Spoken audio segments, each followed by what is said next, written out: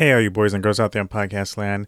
This bonus episode that you're about to hear was actually the bonus segment from the last Breaking the Glass episode that we did. And on the off chance that maybe some of you missed it because you turned off the podcast before you get to my exciting bonus segments, I felt like this sentiment that's shared by show co-producer and Radio Film School regular Yolanda Cochran was something that was so important to be heard that I wanted to give it its own due spotlight.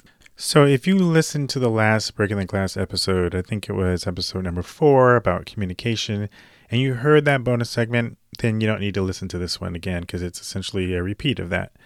But if you missed that bonus segment, I'd really love you to take a few minutes and listen to this bonus because I think whether or not you're a man or a woman, you'll be really moved by the words that Yolanda has to share with you today. Thank you. On the weekend before this episode was edited, Yolanda emailed me that she wanted to share something with the audience that has been heavy on her heart. It is actually quite a surprise. When you hear what she has to say, you'll understand what I mean. In some ways, what she's about to say could undermine everything she and I have worked for on this podcast miniseries. But as she'll allude to later, it's a real and authentic sentiment, and this show has always been about being real and vulnerable. We've had both me and a number of guests open up about very personal stories related to their lives as professional creatives. But enough of my babbling. I'll let Yolanda tell you what's on her heart and mind. So, I'm confronted with the urge to call bullshit on myself and on this entire series, or at least the so-called solutions we seem to be pointing to. A few podcasts ago, Ron said something along the lines of vacillating between thinking that one day things will change, and in contrast thinking ultimately things will never change. Now, admittedly, the entirety of the theory of bullshit I'm about to speak on is particularly personal, and basically inherent to my current state of mind and existence. But I wonder if it just may feel true to a great number of women out there.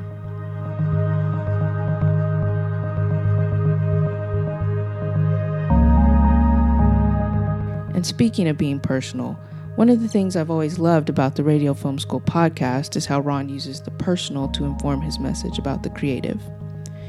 Over the course of being a fan of the podcast and becoming an active participant, I've come to understand that inclination even more now. This whole series started with me calling bullshit on the theory that in order for women to be successful, they need to act and think like men. My counter-argument at the time was that no, women need to be themselves, but adopt some of the approaches men seem to employ that, for a whole set of reasons, don't otherwise come naturally to women. Namely, have, communicate, and exert supreme confidence. Speak with that confidence and with authority. Be direct in your communication. Say exactly what you believe, what you think, want, what you mean, and nothing more or less. Don't caveat or hedge yourself. Don't apologize simply for the act of speaking or communicating, nor for the content of that communication. If you're a woman listening to this, you likely realize how women start far too many conversations with some form of apology, be it sorry to interrupt, or I know you must be busy, but, or would you mind, and any variation of that, even when they're directing the communication to a subordinate whose job it is to do their bidding. Next, demand the things that it is within your authority to do so. Yes, demand. How odd that even saying that word seems too strong in reference to a woman doing it or using it. If you imagine in your mind a situation with a woman making demands, you almost want to say, well, maybe not demand, but request clearly and firmly. Women who demand things are generally bitches or problems.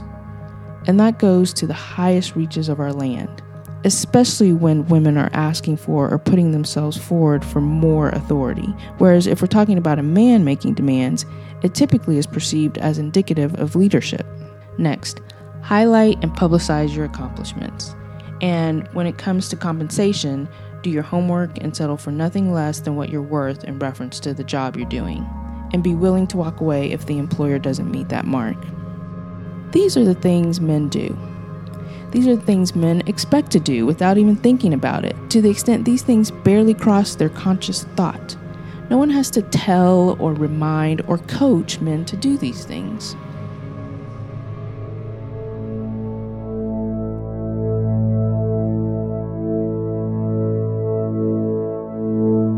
Almost 2 years ago, I started on a journey.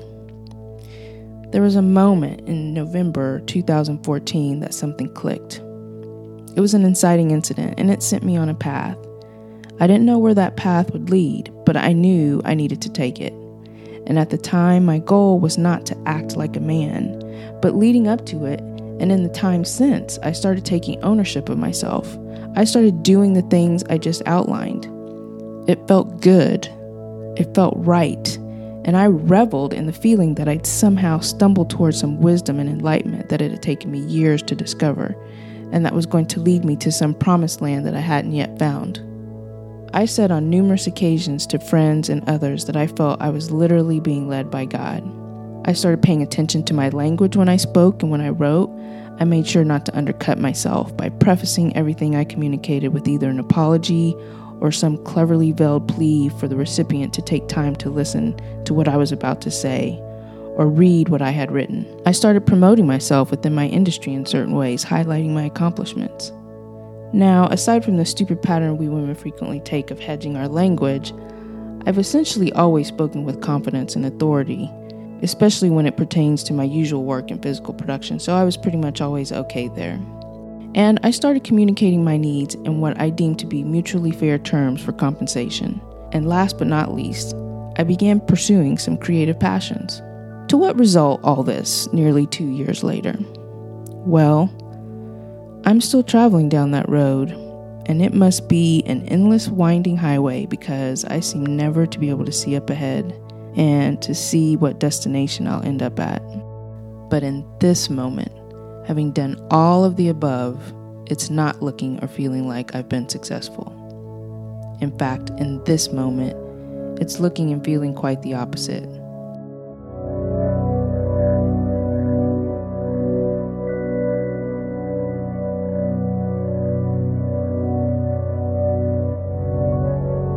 Without falling down the rabbit hole of details, suffice it to say that I find myself in a position of setback. Somehow, all this wisdom and feeling I'd found the right answers and found my true self and true essence took a turn downhill. And I've heard hints and snippets of the same in some of the stories we've covered in the series. I've heard it in other podcasts on the topic I've listened to recently. What is it, you ask? That in fact, when women act and behave like men, it is actually counterproductive. This potential conclusion is enormously deflating and discouraging. So what then is the real answer? Honestly, I'm really at a loss on that right now.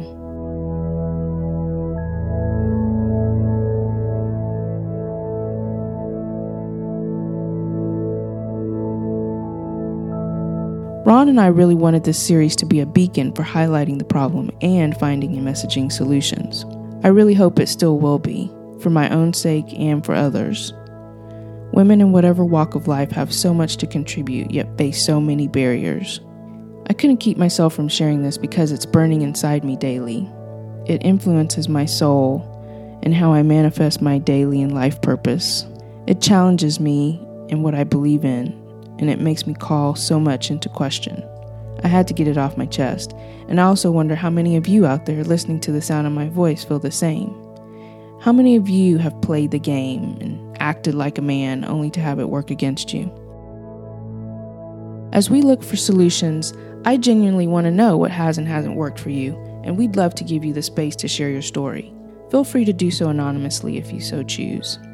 You can email radiofilmschool@daredreamer.fm and write us your story. Or if you're so inclined, send us a voice memo to that address or leave a voicemail at the bottom of any daredreamer.fm page. In the meantime, thanks for listening.